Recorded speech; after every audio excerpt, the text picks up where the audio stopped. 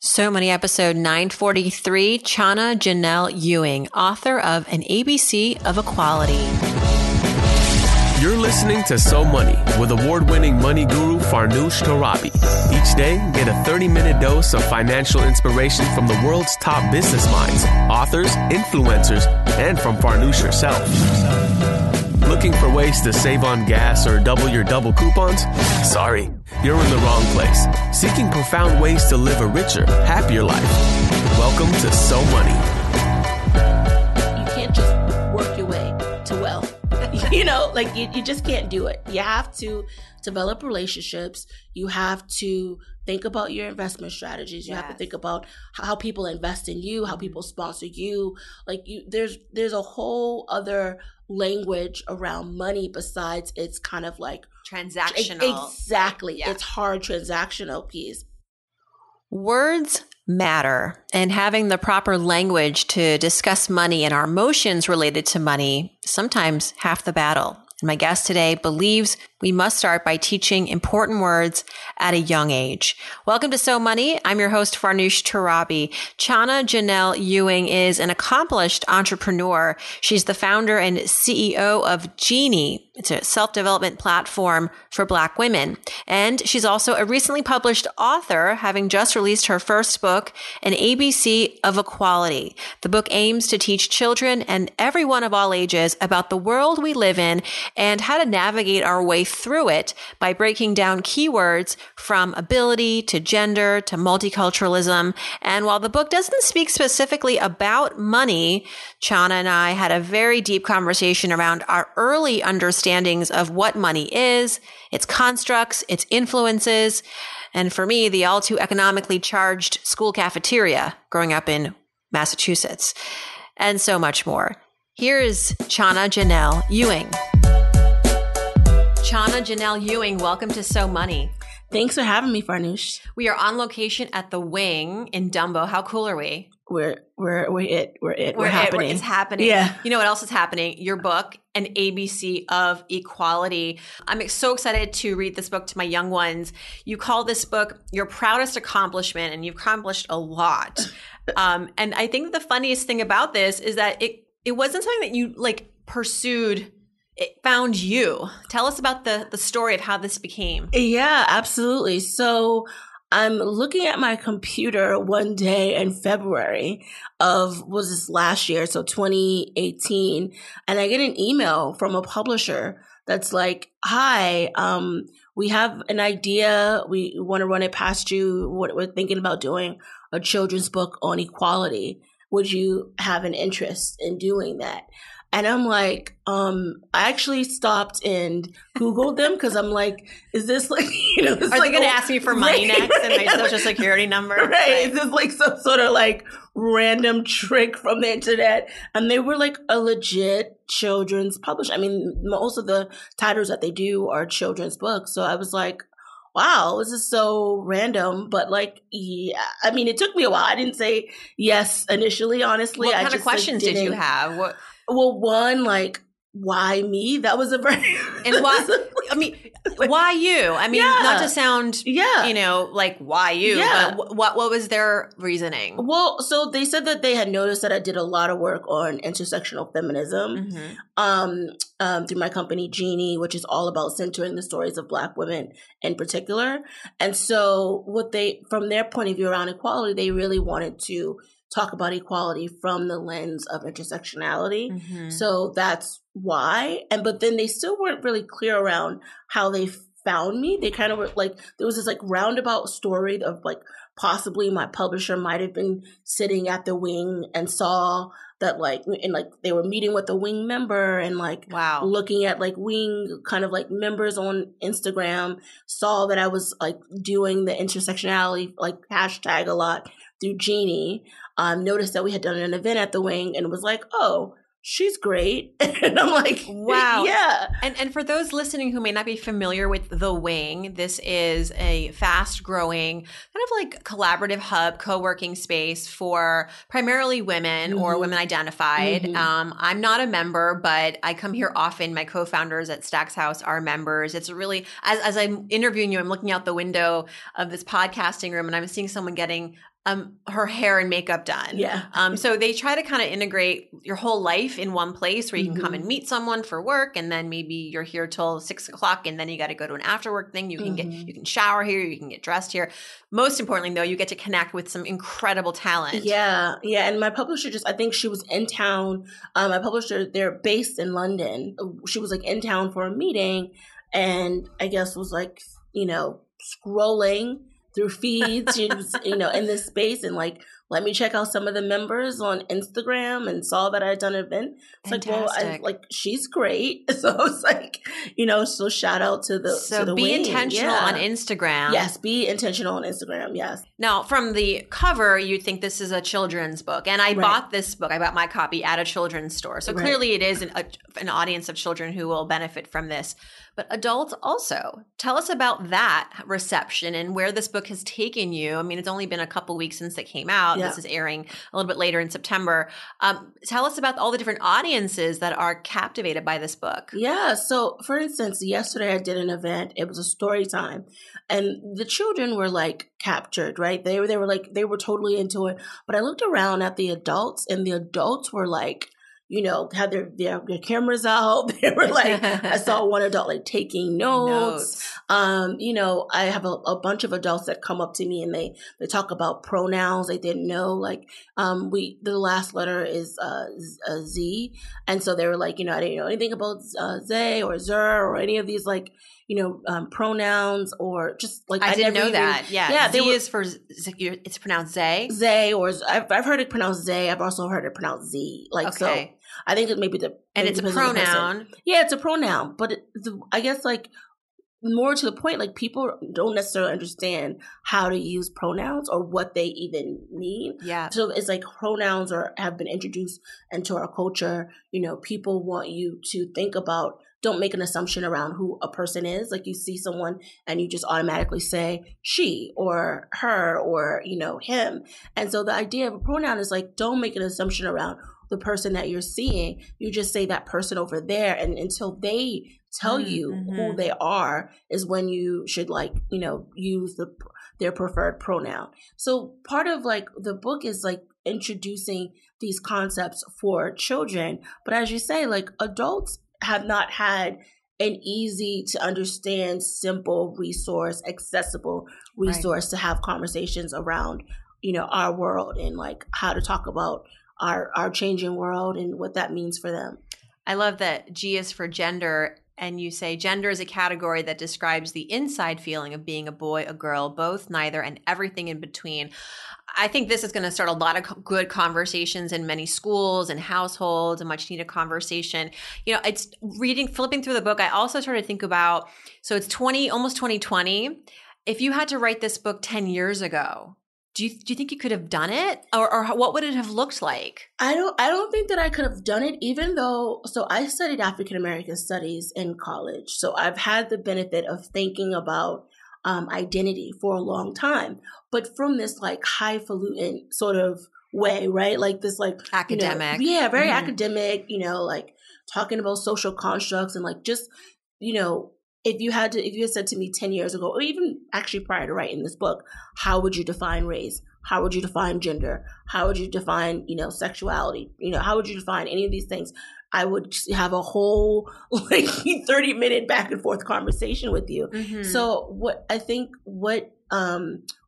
enjoy about this book, and for my own personal benefit, but also for other people, was just this exercise in distilling down terms that people are throwing around all the time, even in a way that they weren't doing, 10 years ago. Like everyone's talking about identity now. Diversity is really at the forefront in corporate America, a lot of ways that it was not before, like immigration conversations are at the forefront, gender, class, like all these topics, even though they've been a part of our culture, they have existed maybe outside of the workplace, right? And people don't have the language. Yeah, you didn't have the language. People, and it also just wasn't even like almost like it wasn't acceptable in No, some it was ways. taboo. Right. You were worried about offending. You were worried about stepping on people's feelings. Right. And I think this is a great icebreaker for those adult conversations even that we haven't had yet. What do you think is going to be like the next edition of this book? Because as you say, we've come a long way in 10 years. Think about the next 10 years. And what are the ABCs of equality in 2030? Right. So, I mean, so the book it's a conversation starter, right? And we like go through, 26 different concepts. I think it'd be really cool to like really drill down on each concept. So if we're saying like A is for ability, really talk about disability and what that looks like, and how we can be better allies to people who are disabled, how we can talk about our own invisible disabilities. Part of like the piece around the book is like to break down the binaries that exist between people. So either you're disabled or you're not. You're a man or you're a woman, right? Like these like binaries that have been set up to kind of categorize people. But that's actually what we're understanding now is that those binaries never really existed, right? And also they're harmful because what ends up happening is that like, if you have mental health challenges, right? That's a category of disability that people don't necessarily talk about or think about, right? And so how do we have people that are having those type of disabilities have conversations with people that are, have visible disabilities, right? So I think it'd be great to kind of like dig a little deeper into each term and dig a little deeper into each experience so that we can really move past a very siloed conversations and really talk about what's the lived experience of all of these identities at play. Let's talk about you, Chana. Yeah. And how you arrived here. All I know about you is that you went to the University of Virginia. Yeah. That's as far back as I have. So take me even like 15 years prior to that. I love to ask guests on this show about a meaningful experience, a pivotal time in their childhood that actually was very educational around money.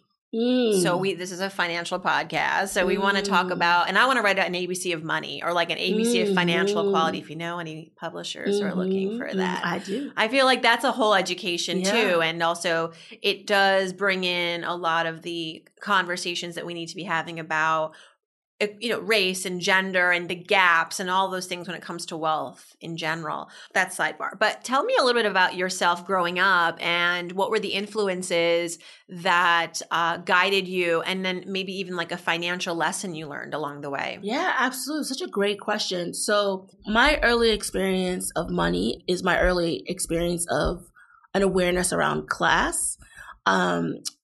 Gifted programs are now a hot button topic in New York. I was actually one of those kids in Boston who was a part of a gifted program where, they kind of pluck certain kids, a few kids out of their working class neighborhoods and put them on this gifted track. And then I went from that gifted track into an exam high school and then went to a prestigious university. But in all of that, what ends up happening is you have a constant awareness of your lack of money in relation to your peers. Yes. And also the interesting thing about that is not only your lack of material wealth, but also your lack of social capital, right? And I think that's started to become more clear to me as I've gotten older. Like the things I didn't learn about money have a lot more to do with the things I didn't learn about money and its relationship to people and connections and power and all those like the social constructions of money, which have a lot to do with class. Like that stuff is really bubbling up for me now as an adult, where I'm like, oh, I was trained to be a worker bee, right? Like if you're a working class person, what you're taught is that like if you work, then you get paid, and then you'll get paid enough in order to like survive, right? But that's fundamentally not how things work. Like That's not how things work. There's a whole lot of things that go into that, right? Like, how do you make money work for you? You know, are you doing what's investments? your worth? What's your value? Exactly. Right. Like, how do you communicate your value at your job? Are you developing relationships with the people at your job to get the next level of it? You know, it's like survival, though, as you mentioned, and you pivoted to entrepreneurship quite early in your career. Was that always the plan? It wasn't always the plan to be in entrepreneurship, but it was always like I arrived at entrepreneurship at a real need to be creative, not necessarily as a way of thinking about wealth building on all the implications of that, or, you know, you're growing a huge company, or that you're going to have employees. And, you know, it was just like, oh, I have a vision for the world. And I feel like business and entrepreneurship is a way to achieve that vision. Right. But the things that I'm learning about money now and about like, how money moves is that you can't just work your way to wealth. You know, like you just can't do it. You have to develop relationships. You have to think about your investment strategies. You have to think about how people invest in you, how people sponsor you. Like there's a whole other language around money besides it's kind of like transactional. Exactly. Yeah. It's hard transactional piece. And that's the thing that I'm like most interested. I would love to even learn from you. What have you learned about like money and its capacity beyond the exchange? Well, similar to you, like as I'm hearing you talk, I'm remembering growing up, and the lunchroom is such a scene, right? And in our school, the hot lunch kids had to sit on one side, and the kids who brought lunch from home with their sandwiches and like the mommy notes and all that, you know, they sat on the right side of the cafeteria. Now, economically speaking, what the school is essentially doing is dividing the classes, right? And at age 7, you're suddenly like realizing, oh, the rich kids bring lunch from home because their mom doesn't work, and that's a privilege. You learn this later in life, right? Hindsight. But you're like, it was like embarrassing to be the kid, and you couldn't sit with the other kids. Like there was, I don't know why they did it that way. I think it was just maybe for they wanted easier cleanup. I don't know. But schools, now I'm thinking, you know, schools are often resistant to teaching financial literacy. They say, oh, we don't have the faculty. We don't have the curriculum. This is too complex. Kids won't get it. But guess what? Just by the nature of how they are systemizing like the school and running the school, you're teaching kids something about money that's not necessarily healthy. Absolutely. I mean, because what that does is like, it automatically puts you in a spirit of lack, right? Like you're now, and what I'm learning about money is that you have to constantly, there's a whole element of like constantly feeling like you are able to make it, right? Like that there's an abundance, there's so much out there, you could do this, you could do that. But if you start off with this element of like, there's a lack, you know, there's like, you know, other people have it and I don't, that's a piece that you have to overcome to even make more money, right? And so I think, you know, to your point around financial literacy, they're saying that they don't have the resources, but they're already teaching. More or less, They're already teaching a form of financial literacy. Everything's got a financial, like the money's everywhere. Like financial lessons are all over. And because it is ultimately about how we value ourselves and how we, you know, social constructs, and it's a whole study. And my mind is going a million directions right now. I'm thinking like this could be a really interesting TED Talk or like, you know, a book. But speaking of entrepreneurship, let's talk about Genie Box. Yeah, absolutely. I love this concept. Yeah, absolutely. So the whole vision around Genie is that, you know, people talk about all the time like how Black women are like trendsetters, right? So they have the biggest labor market participation rate of any other group of women. And they also seek the C-suite at 4 times the rate as white women. And they're also the fastest growing group of entrepreneurs. So on a lot of dimensions, Black women are super ambitious, right? But how often do they even get into the C-suite? I just read a statistic yesterday that said that in terms of venture funding, it's 0.00006% of Black women getting venture funding. And this is the the fastest growing group of, women entrepreneurs. Tiffany Dufu just raised $1 million. Yeah, she raised $1 million. I was reading her article before our interview about how hard it was. And she's Tiffany Dufu. And she's Tiffany New York Times Dufu. best-selling author. Exactly. Yeah. So it's like she's Tiffany Dufu, and it was challenging for her to raise $1 million, right? And she had to be a best-selling author. She has her credentials are like out of this world. Best-selling author, Obama administration alum, Level League, you name it. So if Tiffany Dufu, her peak Black woman who's at the top of her game, has a challenge getting to $1 million. She did get to $1 million, which is great. A lot of people don't even get to $1 million. I certainly have not got to $1 million yet, but that just speaks volumes about the funding environment that we're in, and also just beyond the funding environment, but just I would say the general lives of Black women in terms of this is a group of people who try very hard, but don't necessarily receive the benefits of their efforts. And so, Jeannie, what we're thinking about is how do we transform Black women's leadership, expertise, influence, and have them receive greater value on who they are and what they know by building the biggest distribution platform that we can build. And so what that means is we have the boxes, but we're also developing partnerships with hair salons, women's spaces, newsletters. So it's how do we layer and layer and layer and layer a huge distribution place for the ideas and the circulation of Black women and their products, their books, and their leadership. So Oprah could have done this. Yes. She's more inclusive in the sense that she's got the book of the month. And it's not about race for her necessarily, but have you guys connected? No, but she's literally the model. I'm always it's little Oprahs and their favorite things. Right. Yes. She, she is the model. It's she has figured out how to transport her thoughts, her ideas around spirituality, self-development, purpose, living a purposeful life.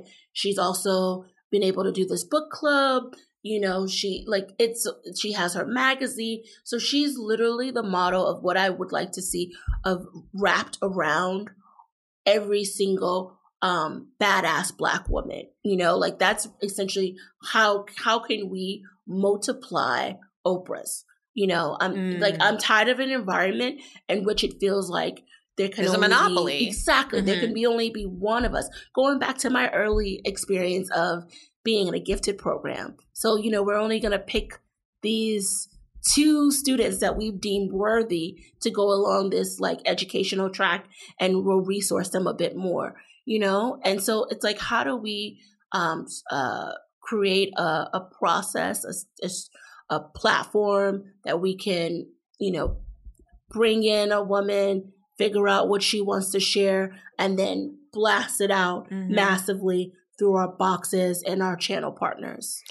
As a woman of color, I can see where you don't know where to turn. Right. And also Tiffany Dufu, she was one of our genies. And so what I would argue too is that for the women, it took me a while to learn some of the things that I know today, right? Yes. I am an elder millennial. Me too, girl. 30s. I'm an elder millennial. Right? I love it. Elder millennial. Yeah. So it's how do we share some of the lessons that, people like Tiffany figure out, quicker, right? If you're, a badass shortcuts. Woman, exactly. What are the hacks? Her amazing article that she wrote about raising money, that's great. That's exactly the type of thing that I would say, how do we do that all the time? What are the hacks? What are the favorite products that you love? What are the books that you're reading? What are the TED Talks that you're watching? What are the hacks to success? And from this, from people who have some sort of shared identity. Yeah. One of the coolest excerpts from that article I was scanning that Tiffany wrote was very transparent about her process for raising that $1 million. This was very counterintuitive to me, but she said, if someone passes on your raise, oh, I love your idea, Chana, but I'm not the right investor for this. And then they would say, okay, I'll recommend you to some other people. She goes, don't have them do that for you, because you want someone to be out there as your evangelist. Like if someone comes to you and like, look, I didn't invest in this company, but I think you should, it doesn't really sit right? The person's not going to be that excited to take the meeting or even invest. So that's kind of a wasted effort.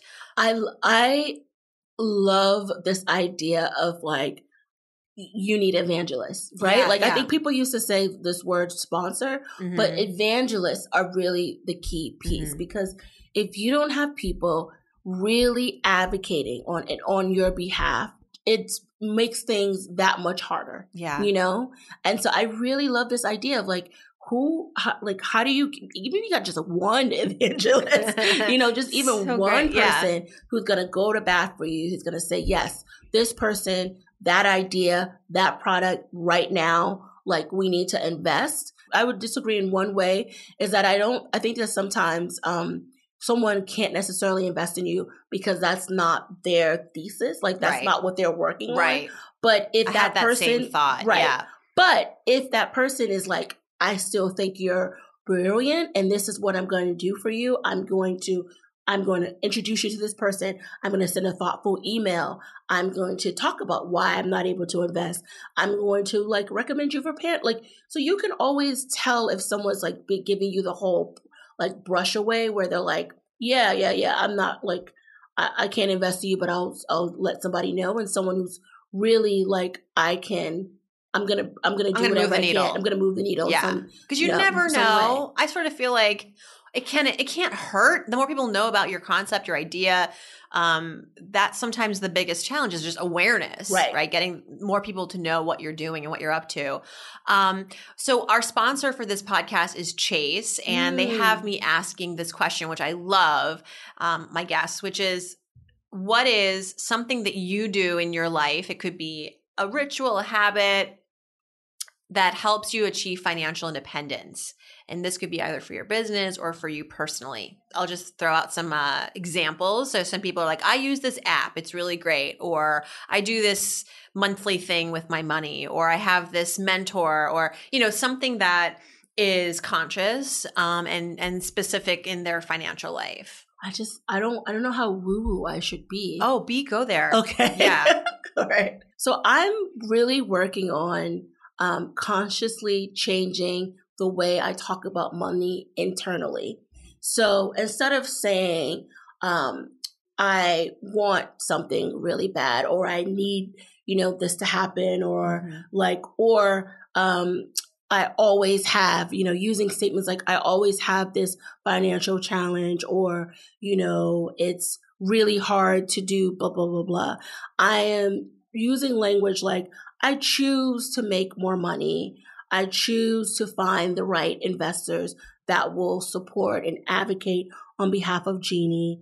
I choose to budget, weekly. So using language that's more thoughtful internally is helping me clean up my money drama. My money work. Your money work. Yeah. That's really, so I guess essentially what in that statement, I choose, you're putting yourself in the place of power. Exactly. You're putting the power back in your hands. Exactly. Yeah. Exactly. As opposed to saying money makes me feel this way, or, I'm on this like vicious cycle. I can't get off it. Like you're being dragged. Or this is what the world looks like. It's really challenging for like women of color to get invest. Woe is me. And these are facts, right? Yeah. But like what's helpful is to notice that you have agency beyond the facts that exist. I want to work on my own personal agency and feeling like it's possible for me to do things, for me to make that $1 million, to shatter those statistics,